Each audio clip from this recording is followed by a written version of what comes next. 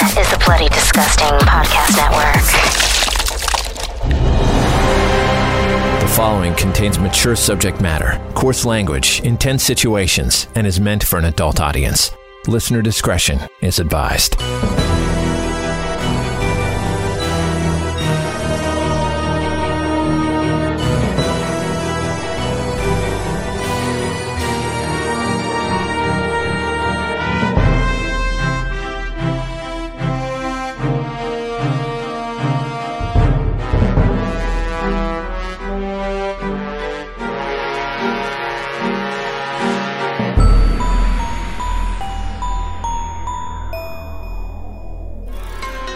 In a ghost story, it's not always the house that's haunted.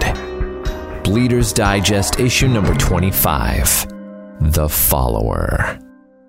This is loosely based on a true story. Many of the events you are about to hear actually happened. This story is called The Follower, written by Chrissy Fox.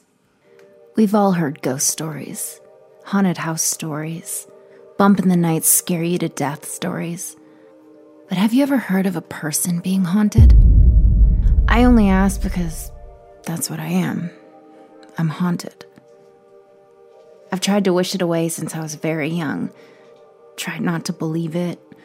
I don't know if it's just a classic ghost that's been following me, or several, or maybe it's something else entirely. All I know is it's something.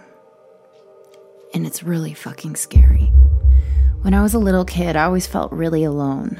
My mom would be dating random guys, and I had yet to meet my real father. Probably why from the beginning, the experiences always really freaked me out. I'll never forget the first one. It still gives me goosebumps. I was 6 years old and asleep in my bed. My mom was on the other side of our single-family house, sleeping with the flavor of the month. I was awoken by sounds of pots and pans crashing from the kitchen. It sounded like they were being torn from the cabinet and thrown onto the floor. I sat up in a panic. The house was dark. Eerie feeling. My first thought was my mom was awake and being loud in the kitchen. But for some reason, something was making me feel uncertain. I could feel the little hairs standing up on the back of my neck. I crept from my bed, and instead of investigating the kitchen, which honestly I was too terrified to do, I tiptoed down the long hall in the opposite direction to my mom's bedroom. The door was open a crack. I pushed the door and it creaks open slowly, revealing my mom and what's-his-face totally asleep in bed. It was something else. "Mommy?" I said. The man beside her grunts. She doesn't respond. I feel something behind me, some kind of presence. In a panic, I sprint to my room and slam my bedroom door behind me, then jump into my bed, wrapping the blankets around my tiny neck. I was so scared. So much time passes, it feels like hours. But I was 6, so it could have been minutes.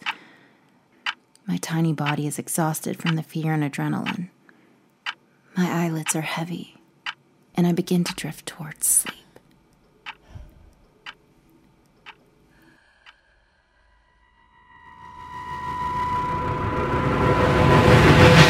Bam! Something hits the side of my face with such force I feel instantly dizzy.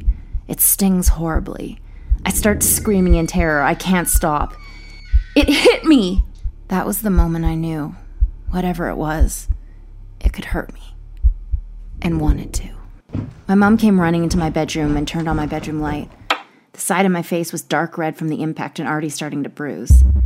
In my panicked little voice, I explained to her something hit me, and it was making a mess in the kitchen. My mom tried to say maybe something fell from my dresser on its own and hit me in the face. There's no ghost. We both look over at my dresser in doubt. It's nowhere near my bed. My mother says she's going to go check out the kitchen, and I search the floor for something that could have fallen and hit me. Nothing. My room was spotless.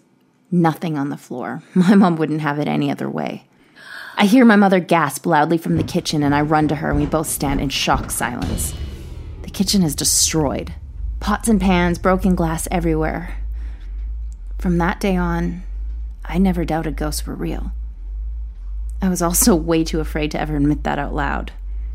That was until things continued to get worse. I met my real dad when I was 14. We had lunch with my mom the day we met. I showed him pictures of me through the years. My mom brought some of my schoolwork she was proud of. It was nice. He seemed nice. Why he had left in the first place didn't really matter to me. I was focused on the now and happy to connect with another part of who I was. My dad and I spoke on the phone often because he lived in another town over 4 hours away. Finally, the day came where we all agreed I would go stay with him and his live-in girlfriend for the weekend. He insisted I'd like her. She had 2 cats and was a singer. She sounded cool and interesting to me, even though I could tell my mom wasn't thrilled about the idea. My dad picked me up early that Friday morning. I got to miss school, which was extra exciting to me. We met his girlfriend Lori for lunch before we went back to their house. He was right. She was cool and seemed fun. I couldn't wait to meet the cats Fluff and Ding Ding. When I got to their house, it felt weird to me. Right from the moment I walked in. They gave me the tour and showed me where I'd be sleeping. Off the kitchen, I noticed a door. I opened it and peered inside. Lori came up behind me and slammed the door shut. She explained that they rented the house and they never went down there. It was full of old furniture and things the owner seemed to be storing. My dad added that they hear sounds from the basement once in a while and joke that the house might be haunted, so they didn't want to mess with things down there as not to anger it. Ding Ding the cat came up behind me and rubbed against my leg.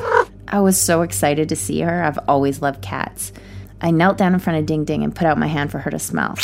The cat freaked out and swatted me hard, like she smelled evil or something. Blood dripped down my hand. Lori panicked and swore she never saw Ding Ding hurt a fly. My dad got the first aid kit and they cleaned me up. I was fine with it.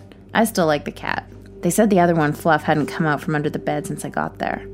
I was making a great impression. It was getting late and Lori said she was going to run out to the store and get us some fun snacks so we could watch a movie. My dad turned on the TV and handed me the remote. He said he was going to go take a quick shower and for me to watch whatever I want. I sat alone in the dimly lit living room. Friends was on, and always my go-to TV show choice, so I settled in and watched the one where Ross is fine. I felt happy and overwhelmed. Meeting my dad and suddenly having this whole other side to my life was crazy. But it was good for me. All I ever wanted, really, to feel whole. Suddenly the lights flickered. I hear some clanging coming from the basement. I mute the TV and listen.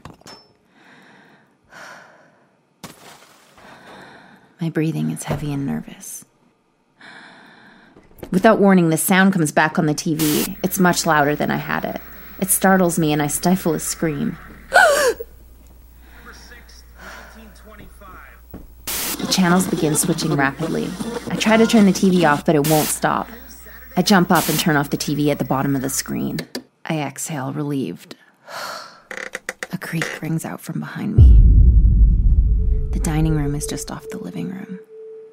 The noise seems to be coming from there. I turn slowly.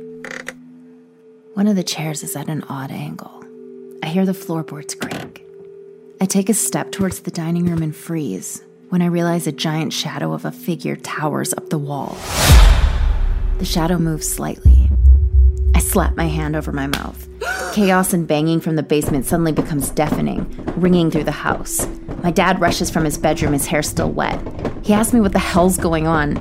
I must have been white as a sheet because he takes my hand. We both pause and then creep towards the basement door. He flings it open. It's pitch black at the bottom of the stairs. My dad clicks on the light switch and the lights flicker, but they illuminate the basement enough for the two of us to go down and investigate. I'll never forget the creak of the stairs as they would give under our weight. We slowly reach the bottom, and my dad makes a weird sound of terror as we realize all of the furniture is now stacked in the middle of the room. Go! My dad orders me. The basement light goes off and my dad and I pound up the stairs and slam the door behind us. We never talked about that night again. I never even mentioned it to my mom and feared that she would think it was unsafe for me to see my dad. Things would happen to me from time to time after that. Nothing as big as when I was 6 and 14. I always shrugged it off and wished it away. When I was 24, my best friend Joanna and I moved into this amazing house in the hills. It was so awesome for two single girls. She had a section of the upstairs and I had the other half of the upstairs and the whole bottom floor. She sort of ruined our hot girl summer plan by getting a boyfriend. Daryl was this total hipster guy who played drums in an indie band called A Midnight Storm in the Sunshine. We had to go to a lot of their shows. They were only okay, but Daryl Singer Lebanon was pretty hot, so at least I could zone out on him. It wasn't long before Daryl moved in with us, so I ended up putting a deadbolt on the door that connected our parts of the house, just so I had my privacy. Once my side of the house was locked off, at night my cat Winston began making these strange sounds. He would wake me up howling and moaning at the end of my bed, staring at the ceiling. One night he was freaking me out so bad that I picked him up and locked him out of my bedroom. I was exhausted and just wanted to fucking sleep without feeling like I was always about to be attacked or something. I drifted off. Not much time could have passed when... BAM! Something huge smashed downstairs. Did someone kick my glass door in? Words can't describe how terrified I was in that moment. I hear Daryl call out to me. Are you okay? What the hell was that? I have no idea! I yell back to him. I creep down the stairs, not wanting to investigate, but knowing I have to. I get to the bottom of the stairs and enter the dark living room. Ouch! Fuck! I stepped on glass. I can feel the dampness on the bottom of my foot. I'm definitely bleeding. I turn on the light in the living room, revealing a gigantic piece of art I had hanging on the back wall shattered in the middle of the room, as though it had been tossed 30 feet. It was impossible. I look over at the front door and see Daryl staring at me through the window. He sees the art and clearly realizes how insane this is. There's no way. The thing I'll always remember about that event was Daryl's eyes. They were so wide with fear. It made me even more afraid of my house. I guess I should have listened to my cat. After the whole artwork incident, my best friend Joanna and I talked about the possibility of a ghost following me. A lot. I didn't like to talk about it, but it had become too real. I now was waiting to physically see its form. I knew at some point the ghost, or whatever it was, would show itself. I was afraid when it did that, it would mean it was finally strong enough to really hurt me, or worse. But I was ready.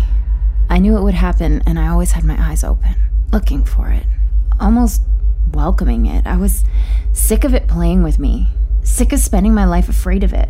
We stuck around in that house a little longer. It was so awesome to throw parties in or just chill on the giant balcony with a glass of wine. The final straw was one sticky August night. Daryl was at band practice, and Joanna and I were sitting downstairs at my kitchen table having snacks and cocktails, gossiping about some guy that was pursuing me, but I definitely was not into at all. We had those doors that alert the whole house when it's opened. Not the best when someone comes home late from the bar, but it also kind of gave us peace of mind. It was really late, and outside the house was covered in darkness. We were up in the hills, after all. There was just trees and mountains and wildlife. We hear, "Front door open," ring out from Joanna's part of the house. Our blood literally freezes. More of Bleeders Digest issue number 25, The Follower, after this.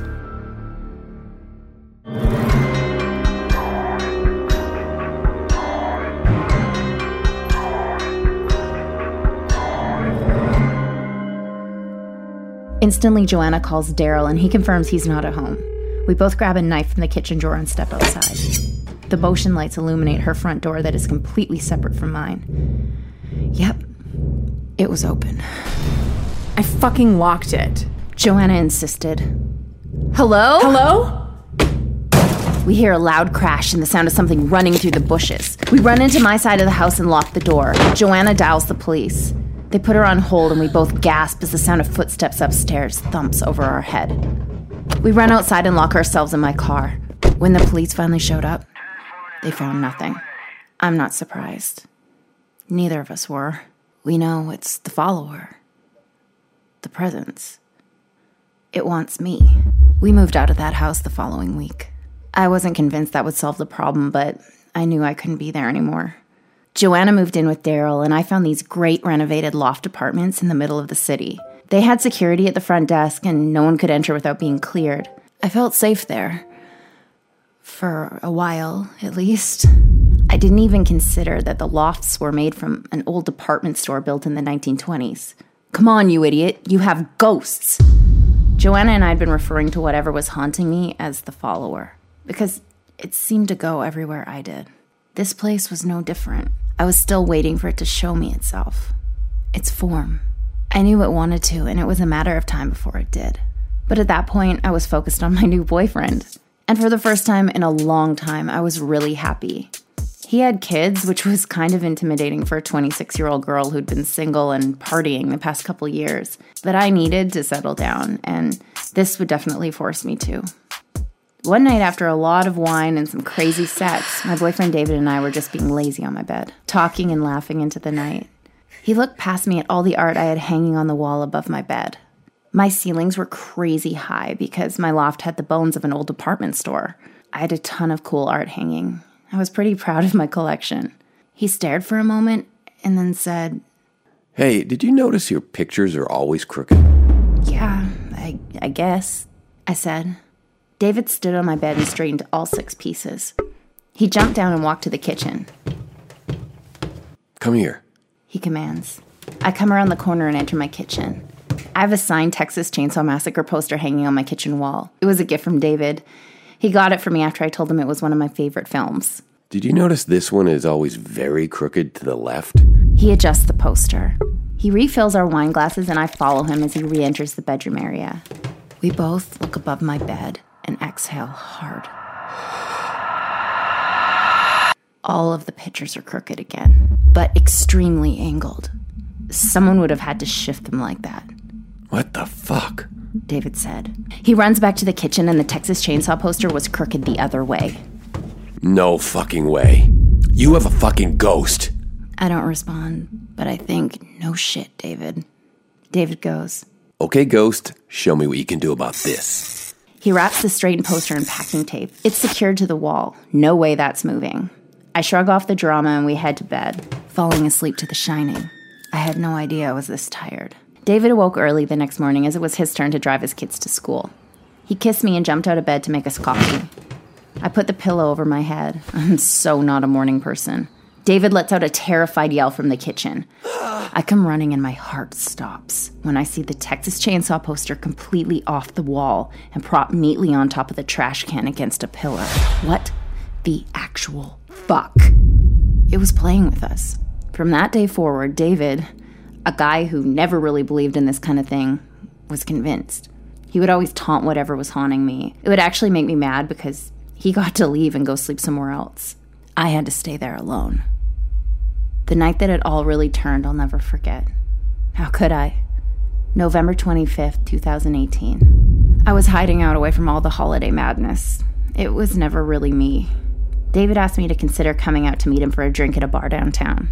I had just gotten back to my apartment from the upstairs gym and I knew it was very unlikely I would venture out. I hadn't been sleeping much the past few weeks. The moment I would drift off, my cat would go crazy, or the keys on the holder by the front door would start swinging alone. Yeah. So I just turned on some music and decided to make myself a snack before I took a shower. I was vibing to this mellow song when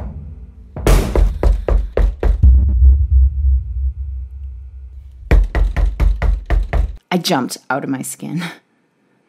More pounding at the door. Shit. My music must be too loud. Someone was a dick and called the security desk. I was feeling oddly antisocial and just turned the music down but never went to answer my door. Fuck it.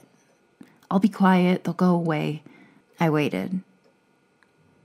Sure enough, no more knocking. I re-enter the bathroom and turn on my shower. Steam fills the room, floating up to the impossibly high ceilings. A hot shower felt incredible. When I switched the shower off, there was so much steam I could barely see the bathroom counter. I notice, in the wall-size mirror off to the far end, what looks like a tall silhouette. As I watch, it fades off into nothing. In a panic, I open the bathroom door to release some of the steam. I feel something in there, watching me.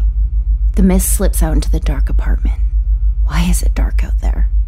I never turned off the lights. I look at myself all warped in the fogged-over mirror. I hear a sudden scratching. From the corner of my eye, I see movement. I look up at the top of the bathroom mirror. It's so high that if I stood on the counter, I couldn't reach it. I let out a terrified wail when I realized someone has written the word "hi" at the top of the mirror. I stare at it, completely paralyzed in fear. As I watch, fingerprints begin to appear in the condensation on the wall above it, one after the other. as though something is walking across the wall on its hands. I run from the bathroom, slamming the door shut behind me. I know it's the follower. I can feel it. It's familiar. The way it just crawls under my skin. I know it's here. It's watching me. I pick up my phone and call the front desk of my building. I had to at least ask. The front desk? Hi. It's Danielle from apartment 505. Has anyone been in my apartment, like maintenance or whatever?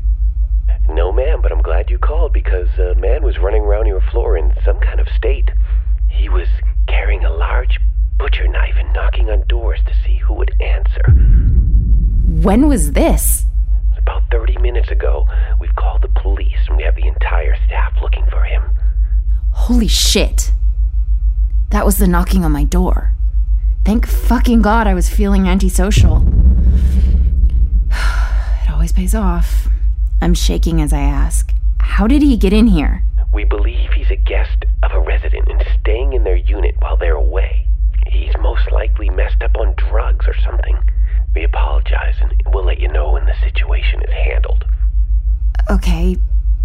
Thanks. I hang up the phone. Wow. I'm relieved these doors just lock as soon as you close them. I secure my deadbolt and pour myself a very large glass of wine. Great. So I'm trapped in here with a ghost, or face a violent drug trip in the hall. Definitely time for some friends. I turn on my favorite show and polish off the entire bottle of wine. Not the best thing to help me deal, but it certainly calmed my nerves. I passed out in a heap on my bed.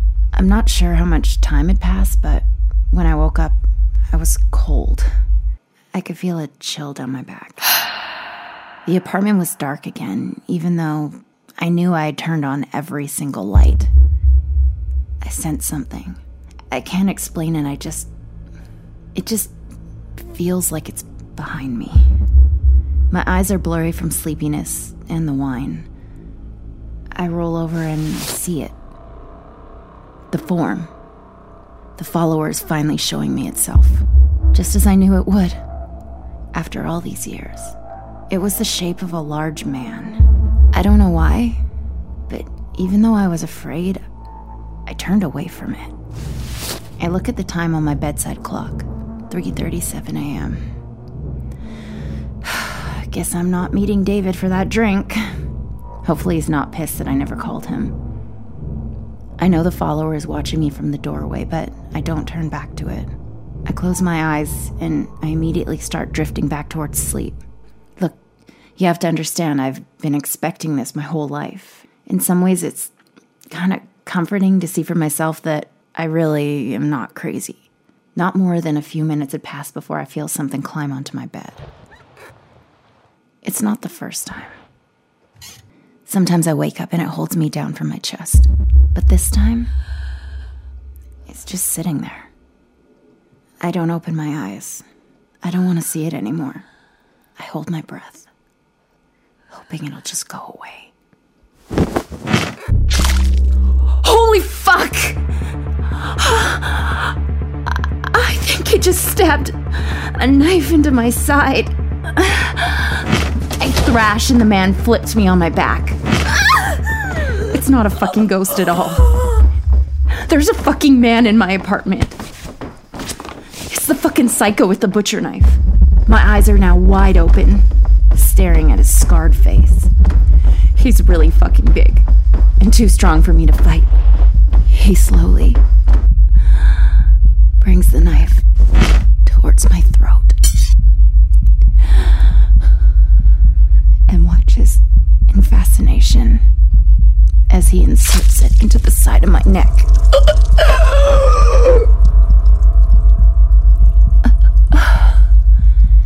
It only hurts for a second. Then I just feel cold. The wetness of my blood pools in my bed. I feel my muscles relax. I know I'm dying. I just hope he lets me go in peace. He doesn't.